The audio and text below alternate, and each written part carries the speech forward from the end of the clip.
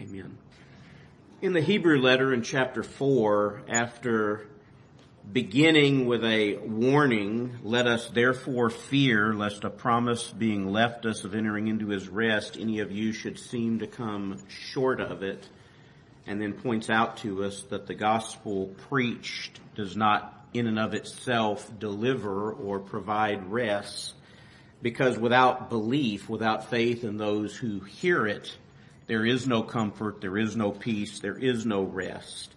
He then shows the glory of the gospel, which declares a Savior who is not so far from man that he can't be touched with the feeling of our infirmities. A God who is not so far from man that he can't understand the trials, the struggles, the passions of humanity. And then he says in verse 14, seeing then that we have a great high priest that is passed into the heavens, Jesus the Son of God, let us hold fast our profession. For we have not an high priest which cannot be touched with the feeling of our infirmities, but was in all points tempted like as we are, yet without sin. Let us therefore come boldly unto the throne of grace, that we may obtain mercy and find grace to help in time of need. Now let's remember that the author of this letter, most likely, at least in my opinion, the Apostle Paul, but whoever the author of this letter is writing by inspiration. He's writing to Jewish believers who are tempted sorely to turn back from their profession. That is, to turn back from Christ, to turn back to the old ways, to the traditions they'd received from their father, a tradition of worship that stood in ordinances and practices that were committed over and over and over again, that only pointed to the coming of a Savior rather than resting in and trusting in a successful Savior. And the temptation to turn back has come about because of real life struggles, real life events that have occurred in their experience. These are people who live in Judea in a time when they have been set against the governing empire of Rome, and they are in physical danger. And there is a nationalistic zeal that is taking over the community of Judea that says God is our God and he's obligated to bless and defend us, the Jews. And if we stand together and if we double down on our tradition and our faith and our religion, God is obligated to come to our defense and protect us from these pagans that have ruled over us. And these Christians are caught up in this because, after all, they are Jews nationalistically. They were brought up as Hebrews with all of the Old Testament law handed down, with all of these traditions and these ceremonies and these ideas.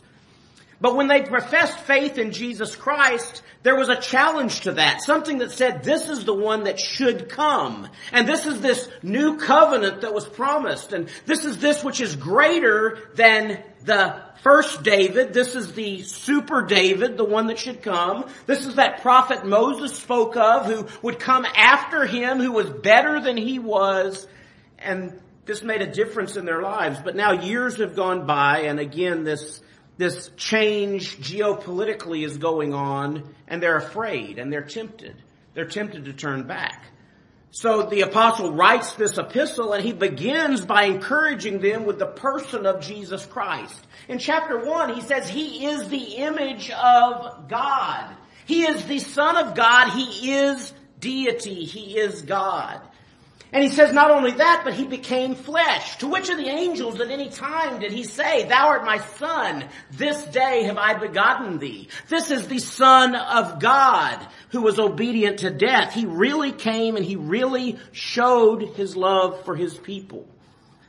And then in chapter 3, he begins to say, you've received this heavenly calling. You've received this gift from God, this knowledge of Jesus Christ. So what are you going to do with it? Don't think because you've received it that there's any guarantee that you'll retain it. And he points back to their history of which they're so proud. He says, remember your fathers who followed Moses out of Egypt. They received deliverance through the flood. They were baptized in a picture as they passed through the waters of the Red Sea, and the cloud was above them. And they received in that a good profession. But he says, how many of them entered into the land that was promised them? How many of them entered into his rest? Not many. As a matter of fact, only those who were very young and 2 men over 40. Because everybody else refused to enter in because of unbelief. So he challenges them with this crime of unbelief. He says, don't do like your fathers did. Chapter 3 closes out, to whom swear he that they should not enter into his rest, but unto them that believe not. So we see they could not enter in because of unbelief. Let us therefore fear, lest a promise being left us of entering into his rest, any of you should seem to come short of it. Serious words. But then he says, we have something they didn't have. We have a great high priest. We have a great high priest who has entered into the heavens. Seeing this truth, understanding this truth, understanding that we have Jesus, the Son of God, let us hold fast our profession. Hold fast. Stand our ground. Don't let go. Don't be turned aside. Don't swerve to the side. Let us hold fast our profession. Because our high priest is not one who can't be touched with the feelings of our infirmities. This is that high priest who understands what we're going through. He understands our passions.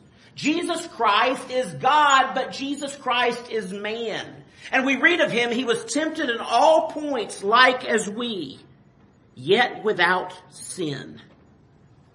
Understanding that, let us come boldly to the throne of grace. That is, let us come to him, to the throne of grace, that we may obtain mercy and find grace to help in time of need. You see, the first thing is for us to realize we can't stand on our own, and the strength to hold fast our profession doesn't reside in us, but in him. And the scripture gives us vivid illustrations of this and some of the heroes that are set forth in the scripture. You remember the Apostle Peter. Whenever you think of a profession of faith, his name should come first and foremost to your mind, because he was a man to whom was given a good profession. We're all familiar with Matthew 16. Jesus said, whom do men say that I, the Son of Man, am? The apostle said, well, they say a lot of things. Okay, they're all wrong. He's not a prophet. He's not John the Baptist raised from the dead. He's not any of the saints of old raised again. He's none of the things that they imagine. Who do you say I am? Thou art the Christ, Peter answers, the Son of the living God. Jesus says, you're right. And you know this not because flesh and blood revealed it to you, not because I said so, not because anyone else told you, but because it was revealed to you by my Father which is in heaven. That's why you believe. And that's true of anyone who believes from that day to this. In fact, Jesus said to Thomas, who was doubting when he professed his faith after Jesus' resurrection, and said to him, my Lord and my God, Jesus says, you're blessed because you see and you feel me and you believe on me. But more blessed are they who see not, yet believe. So of Peter, he says, you're blessed. You're blessed because my Father has revealed to you who I am. Thou art the Christ, the Son of the living God. Peter had a good profession. Jesus went on to tell him, I'm going to establish my church upon this rock, this foundation. The gates of hell will not prevail against it, and it's a good thing because I myself am going to die. And Peter stumbles at that knowledge. He says, no, Lord, I won't allow it. Jesus says, it's not your choice. Get behind me, Satan. Thou savorest not the things which be of God, but the things which be of men. A good profession. There were challenges to Peter's profession in the days ahead. He professed faith in Jesus Christ along with all the other disciples, and they walk along behind him and journey with him as he conducts miracle after miracle, as he speaks words of truth as no man ever spake before, but his enemies abound and they desire to kill him.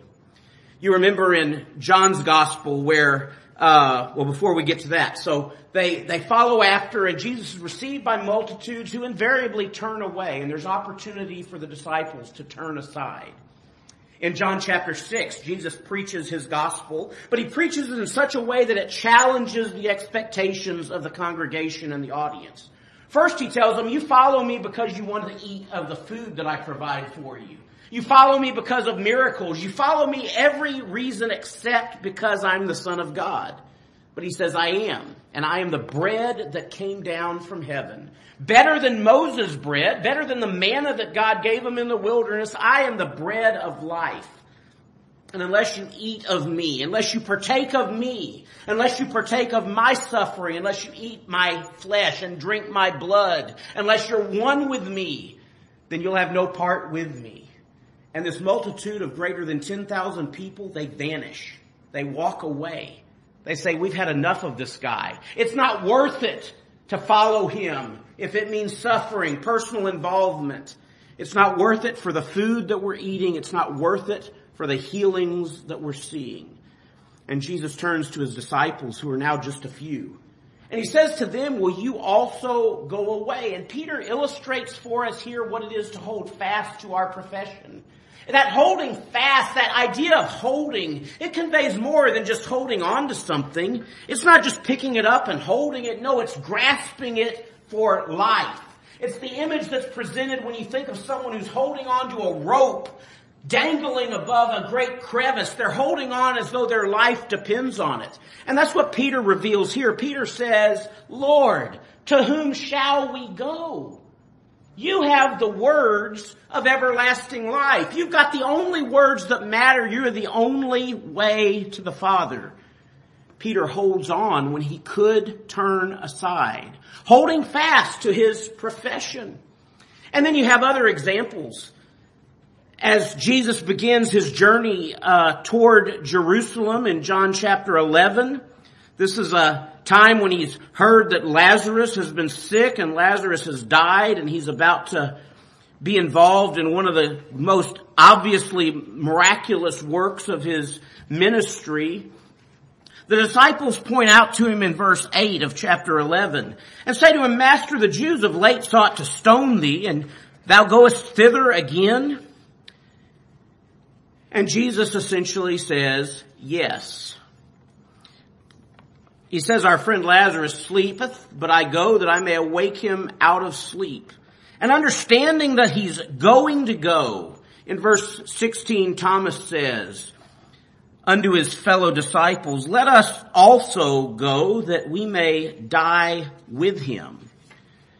Thomas says, going toward Jerusalem, going to Bethany, it probably means the Savior's going to die. He's probably going to his death. But here's a profession. Here's a holding fast. He says, let's go with him that we may die also. Of course, they do go. The miracle's performed. Shortly after that, Jesus arranges for the room where they're going to eat the Passover together. They go and they eat the Passover. And that night they go out to the garden. And there Jesus prays and the disciples sleep. And finally, Jesus comes out from his time of prayer and he says, they're here. The one is here that shall betray me. And Peter has already said that night, Lord, I will go with you. I will stand by you even unto death. And sure enough, the armies of the Jews come and Judas before them. He places a kiss on the cheek of the Savior, betraying him. This is the one you're after. And Peter draws out his sword, planning to fulfill his word. Peter cuts off an ear, no doubt striking for the head of the high priest's servant. Jesus says, put away your sword. Puts the ear back on the head of the one who's lost it. And Jesus says, if my kingdom were of this world, then would my servants fight. So Peter's profession, it's strong, right? Peter says, Lord, I'll go with you to the death. I'll fight for you. I'll defend you. No man will lay a hand on you.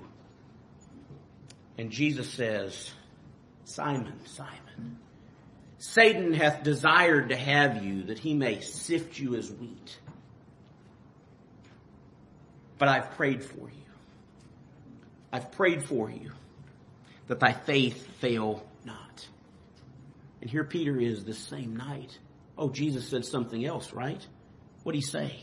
Peter, for all of your bluster, for all of your boasting about how you'll never betray me, I say to you, before the cock crows 3 times, before the cock crows twice, rather, this night, I say to you, thou shalt betray me thrice.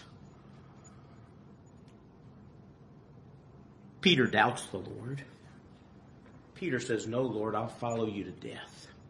And here in the garden, we see this scene, but Peter now stumbles. Why? Because God's way and his way are still not the same. It's not that Peter doesn't believe. Oh, he believes. It's not that Peter doesn't in his mind think I'm going to hold fast, because he does. It's because Peter is ready to fight and to die with sword in hand. And the Lord essentially disarms him. The Lord, for whom he's willing to die, says, Peter, put away your weapon. It's not time to fight. And then Jesus goes willingly with the army that is there to destroy him. In fact, the voice of Jesus, the power of Jesus, so strong that they fall back as dead men when they come to assault him. And then Jesus goes willingly with them. And we have this picture of Peter following after.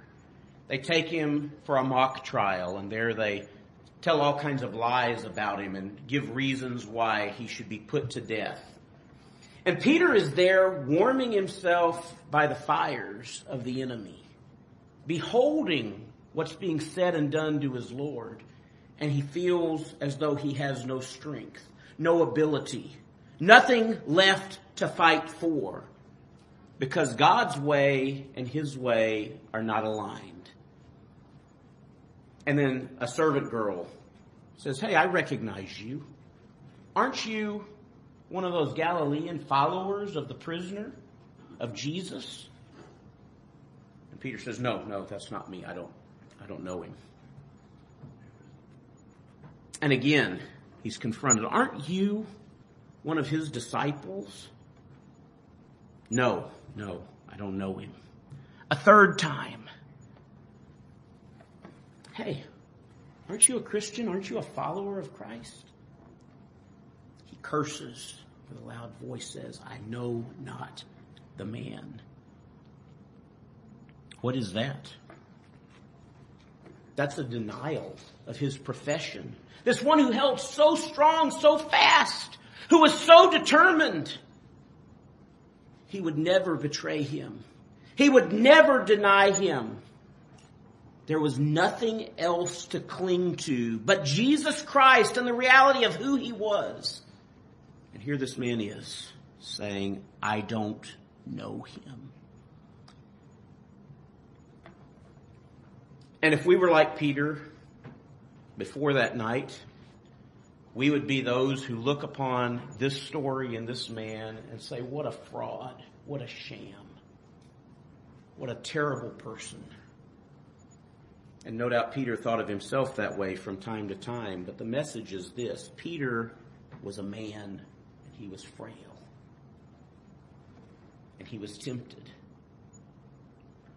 And before we're too quick to criticize, we ought first to recognize that we're no different ourselves as we seek to pursue the life that we have in Christ Jesus. But thanks be to God, we don't have a priest who cannot be touched with the feelings of our infirmities, with the frailty of who that we are. We have a great high priest who was tempted in all points like as we are, yet without sin. And that high priest, having entered into the holiest of all with his own blood, having poured out his life for each of those for whom he came, having poured out his life for Peter, he rose from the grave triumphantly, declaring righteousness imputed to those who are sinners, and covering that sin of unbelief that Peter exhibited. He rises, he reveals himself, and some days later, Peter and the other disciples are out fishing. And Jesus Christ comes to the shoreline and waves at the boat. Peter says, who is it? Someone says it's the Lord. He jumps out of the boat. He swims to the presence of the Savior. And in John 21, we read that Jesus sat down by a fire where some fish were cooking, and spoke to Peter and said, Simon, son of Jonas, lovest thou me more than these? Not once, not twice, 3 times. And Peter professes faith, professes love, devotion, a passionate love for the Savior. Yea, Lord, thou knowest I love thee. Jesus says, feed my sheep, feed my lambs, feed my sheep. He doesn't stop there. Peter, there's a time coming when they're going to carry you where you don't want to go. And they're going to bind you. And they're going to kill you.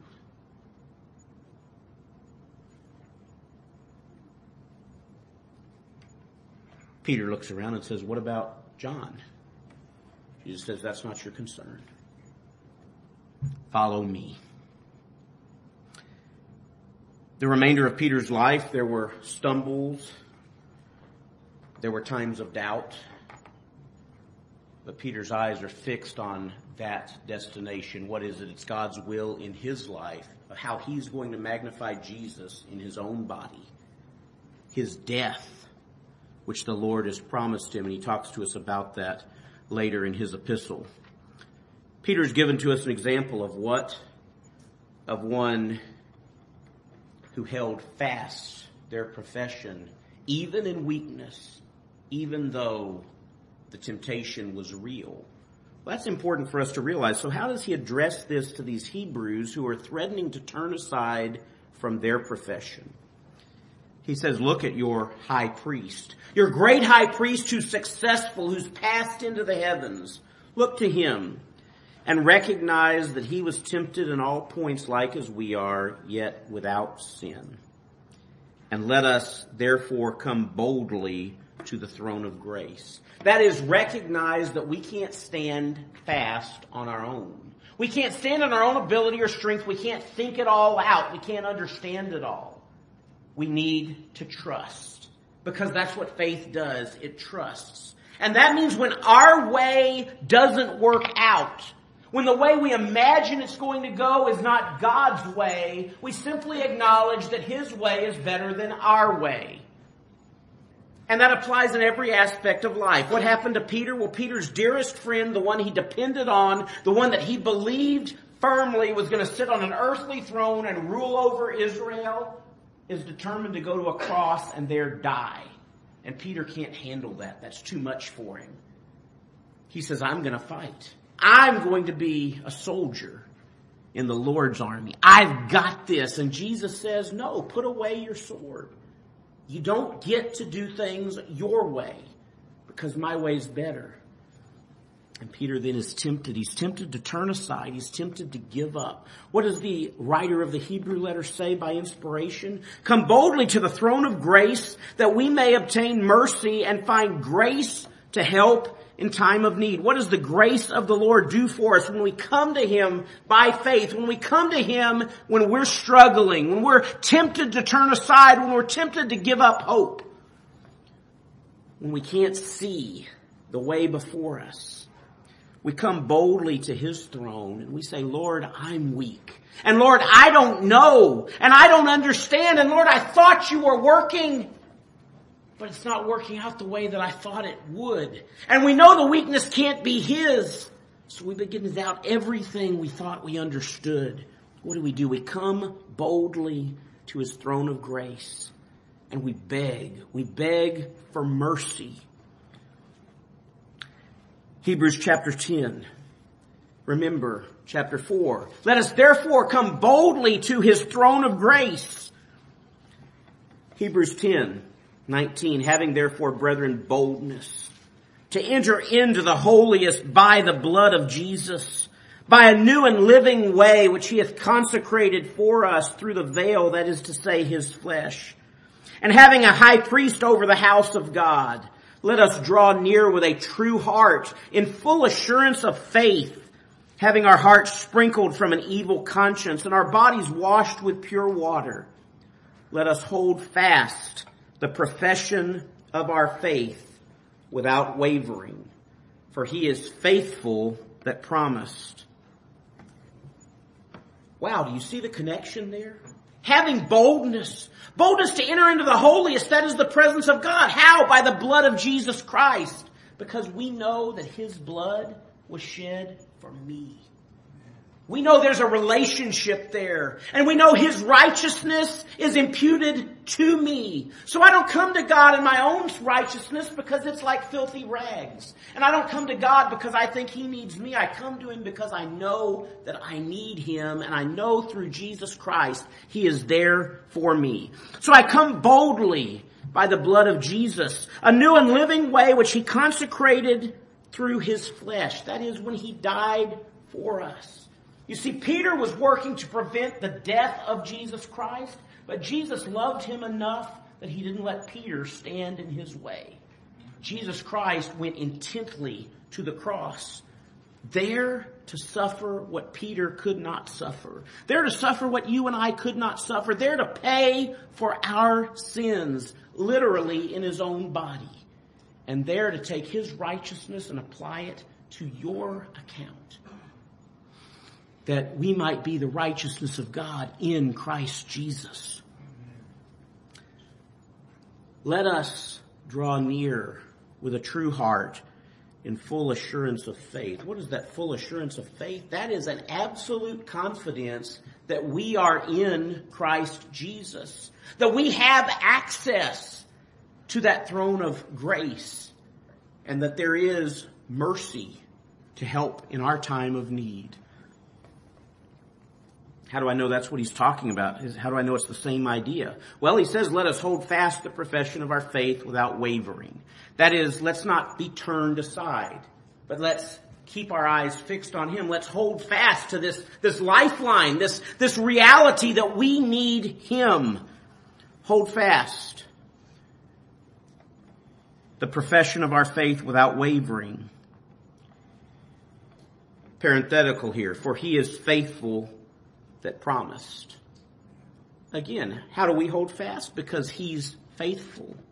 We hold fast our profession because He is faithful that promised us this rest, this hope, this grace, this help.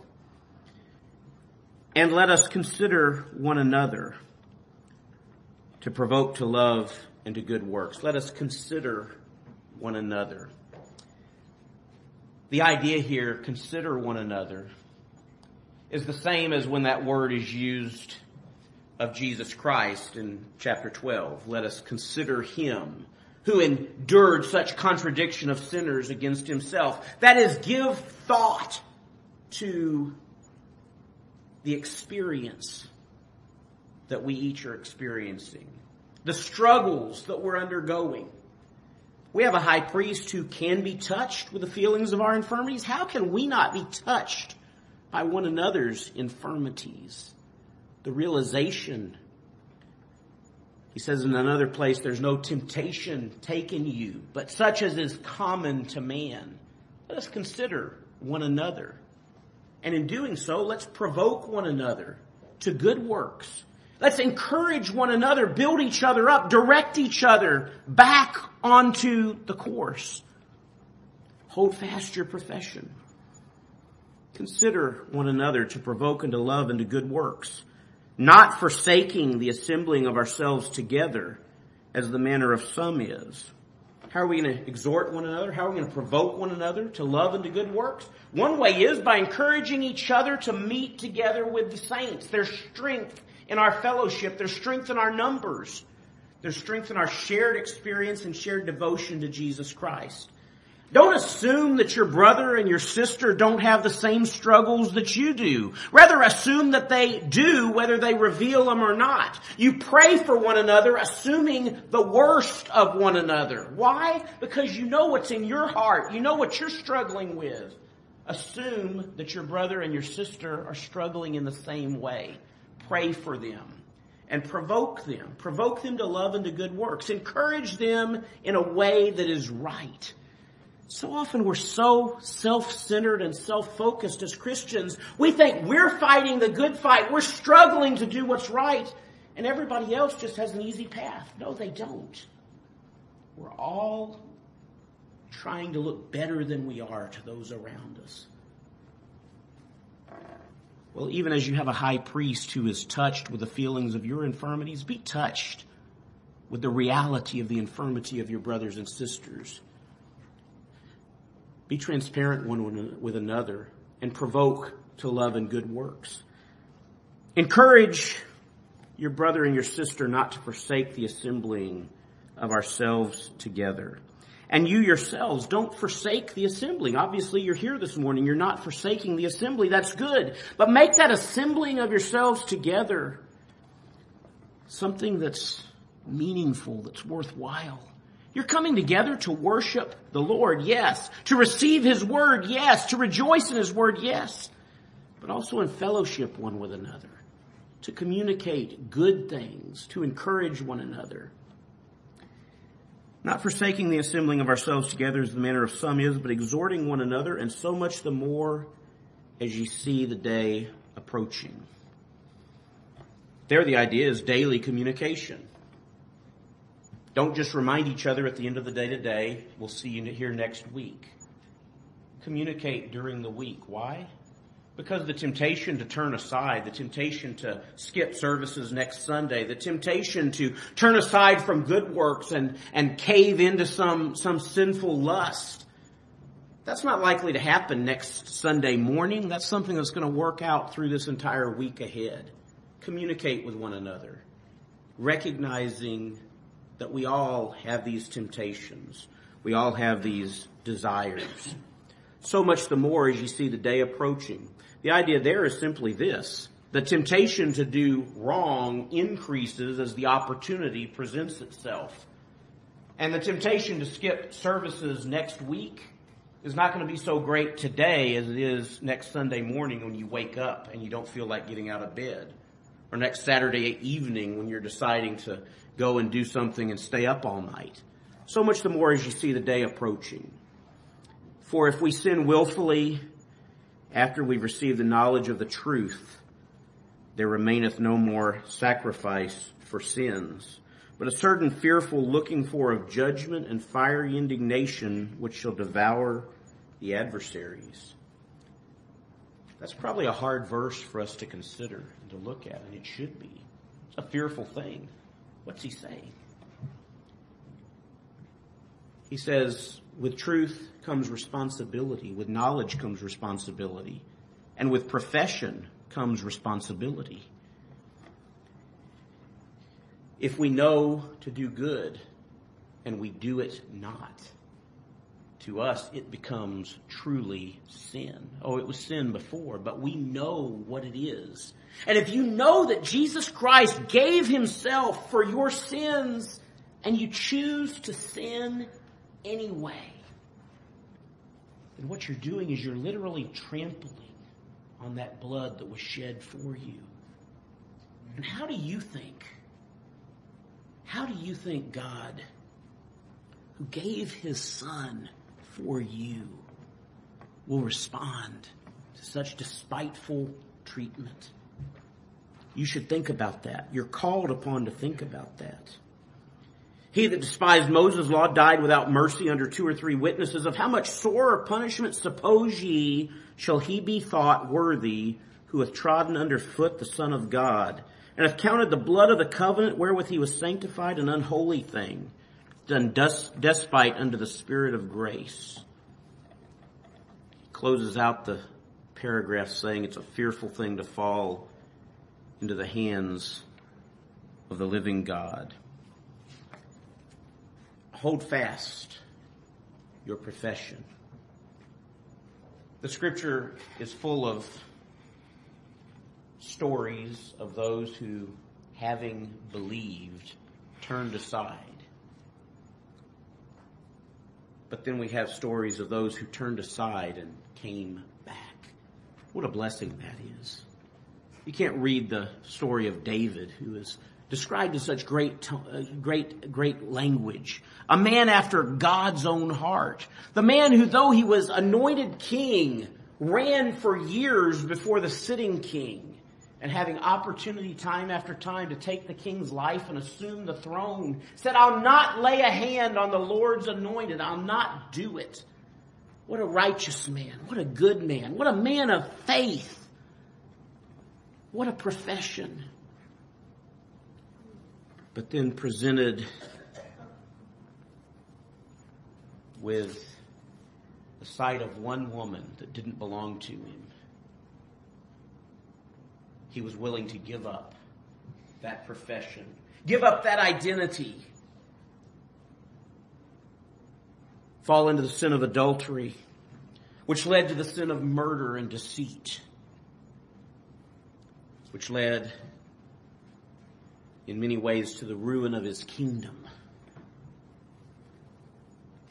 But that story isn't left there. That man who counted as nothing the covenant love of God, who in the moment swerved aside and turned aside from his profession, is brought back when the words of the prophet say, Thou art the man. He's broken. He pens the words of the song, begging, cleanse me, renew me, restore me, and make me whole.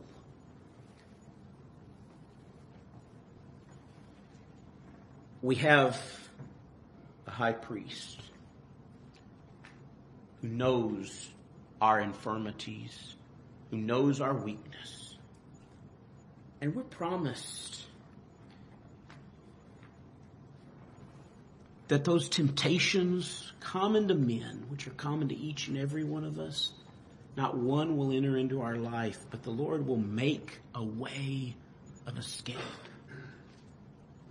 You say, well, the way might have been there, but I didn't take it. And I fell. And I turned aside. Well, so did Peter. He said, I know not the man. Wherever you find yourself today, in your walk with the Lord, if he gave you a great profession, that's evidence his Spirit worked in your heart and he gave you life in his Son. And that's a connection that can never be severed. So your sin has separated you from your God and your identity in him. What now? Turn back to him. Acknowledge your sin. Confess your sins. What does his word say? He's faithful and just to forgive us our sins. He's faithful. He's just. He is faithful. What does the Hebrew writer say? He says, let us hold fast the profession of our faith without wavering, for he is faithful that promised. The idea continues there in Hebrews chapter 12. When he says, let us lay aside every weight. Let us lay aside the sin which doth so easily beset us. Let us run with patience the race that is set before us. You don't know the path that your race may follow. The idea here is not of a sprint, it's of a marathon. It's a long and winding path. Let us run with patience the race that is set before us. Looking unto Jesus. Keep your eyes on the prize. That was the Apostle Paul's mindset as he wrote to the Philippian church. What did he say? That I may win Christ and be found in him, not having mine own righteousness. That I may win Christ. Keep your eyes on the prize. Looking unto Jesus, the author and finisher of our faith, who for the joy that was set before him endured the cross, despising the shame, and is set down at the right hand of the throne of God. Consider him that endured such contradiction of sinners against himself, lest ye be wearied and faint in your minds. Then this expression, you have not yet resisted unto blood, striving against sin. What is it to hold fast to your profession? It is to strive against sin. To hate sin the way God hates sin. to love righteousness the way that he loves righteousness, and to recognize that your righteousness is Jesus Christ. If you are dead with Christ, you are dead to sin. If you're alive in Christ, you live to righteousness in him. You have not yet shed your blood striving against sin. So what's the message? Keep on fighting. Hold fast. Hold fast to your profession. What is your profession? Is your profession of faith in Jesus Christ that because he died for you, you're now holy and you're now righteous and you're now perfect in him? No, that's not your profession. Your faith is this, that Jesus Christ came into the world to save sinners, of whom I am chief. That Jesus Christ gave himself to save his people from their sins. That Jesus Christ has made me alive in him. And the life that I now live, I don't live according to the flesh. Your profession of faith in Christ is I now live in Christ Jesus, and I want to strive to be like him. I want to strive to serve him. And your profession of faith in Jesus Christ is not revealed in the fact that you don't ever sin. It's that when you do sin, you acknowledge the sin and you despise the sin and you turn away from the sin and you seek righteousness in Christ.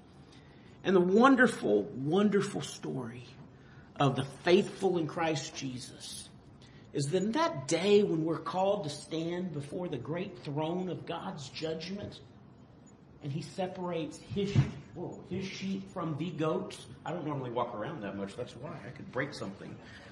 When he separates his sheep from the goats, to the sheep on the right hand, he's going to say, "Come, you blessed of my Father, inherit a kingdom prepared for you from the foundation of the world." And without exception, our response is going to be, what did we do? When did we do it? We're going to be dumbfounded that sinners like us could dwell in the house of the Lord forever. And the sobering thing is that on the left hand are going to be there those who say, when didn't we do what's right? Why don't we deserve a home in heaven? Jesus Christ reveals himself in each of those whose profession is one that doesn't depend upon themselves, but solely upon him, and whose continuance in faith, whose continuance in obedience, whose continuance in his word is secured not by their own commitment or by the words that they speak, but by the continuance of the Holy Spirit, drawing them ever nearer to him. And through every temptation, providing a way of escape that means we don't stay down in the mud. We don't stay down in the dirt, but we're drawn back to our Father's house, there to praise him forever. What a blessing it is this morning to participate in, to witness one of the two great ordinances, visual ordinances that Christ has given to his church, that of baptism, which is a public profession of faith in Jesus Christ. It's a commitment to walk in newness of life. It's a commitment that says the participant is acknowledging a change made in them by the Holy Spirit, a change that will continue for the remainder of their life. So, Amy, as you do this, it's for us to witness. It's for us to witness and to, if we've already professed ourselves faith in Christ, to see in this image his burial and his death and to recognize that was for you and it was for us, and we have that in common. And when you come out of the water, it's a picture of Jesus Christ walking out of that grave and ascending up on high. And the Apostle Paul applies it so clearly in the Colossian letter when he says, if ye then be risen with Christ, seek those things which are above. So baptism is a profession by the individual who is participating in it that you're going to walk from this day forward in Christ Jesus, and you're going to seek the things that are above. But it's a reminder to all of us who have also been baptized that our objective should not be the things of this earth, and our passions shouldn't be here beneath, but they should be to seek those things which are above, where Christ sits on the right hand of God. We should be encouraged. We should be admonished. We should be reminded what? To hold fast our profession. And there's a mutual responsibility, because when you emerge from the waters of baptism, there is a commitment to hold every one of your fellow believers accountable to our profession, and from us to you, to hold you accountable, to admonish you, to exhort you, to recognize that we together are sinners. But unlike the mass of humanity, we're sinners saved by the blood of Jesus Christ. And there's an obligation found in that we hold fast our profession, that we walk as those who are alive in Christ. And that means alive forevermore, because those who are raised in Jesus Christ in that first resurrection, the second death has no power. That means this fellowship and this sanctification, it's everlasting. It is, in a very real way, a picture of our home in heaven that we're going to enjoy. And our fellowship here on earth is just a foretaste of that which is to come. Thank you for your time and attention this morning. I pray the Lord's blessing upon His word.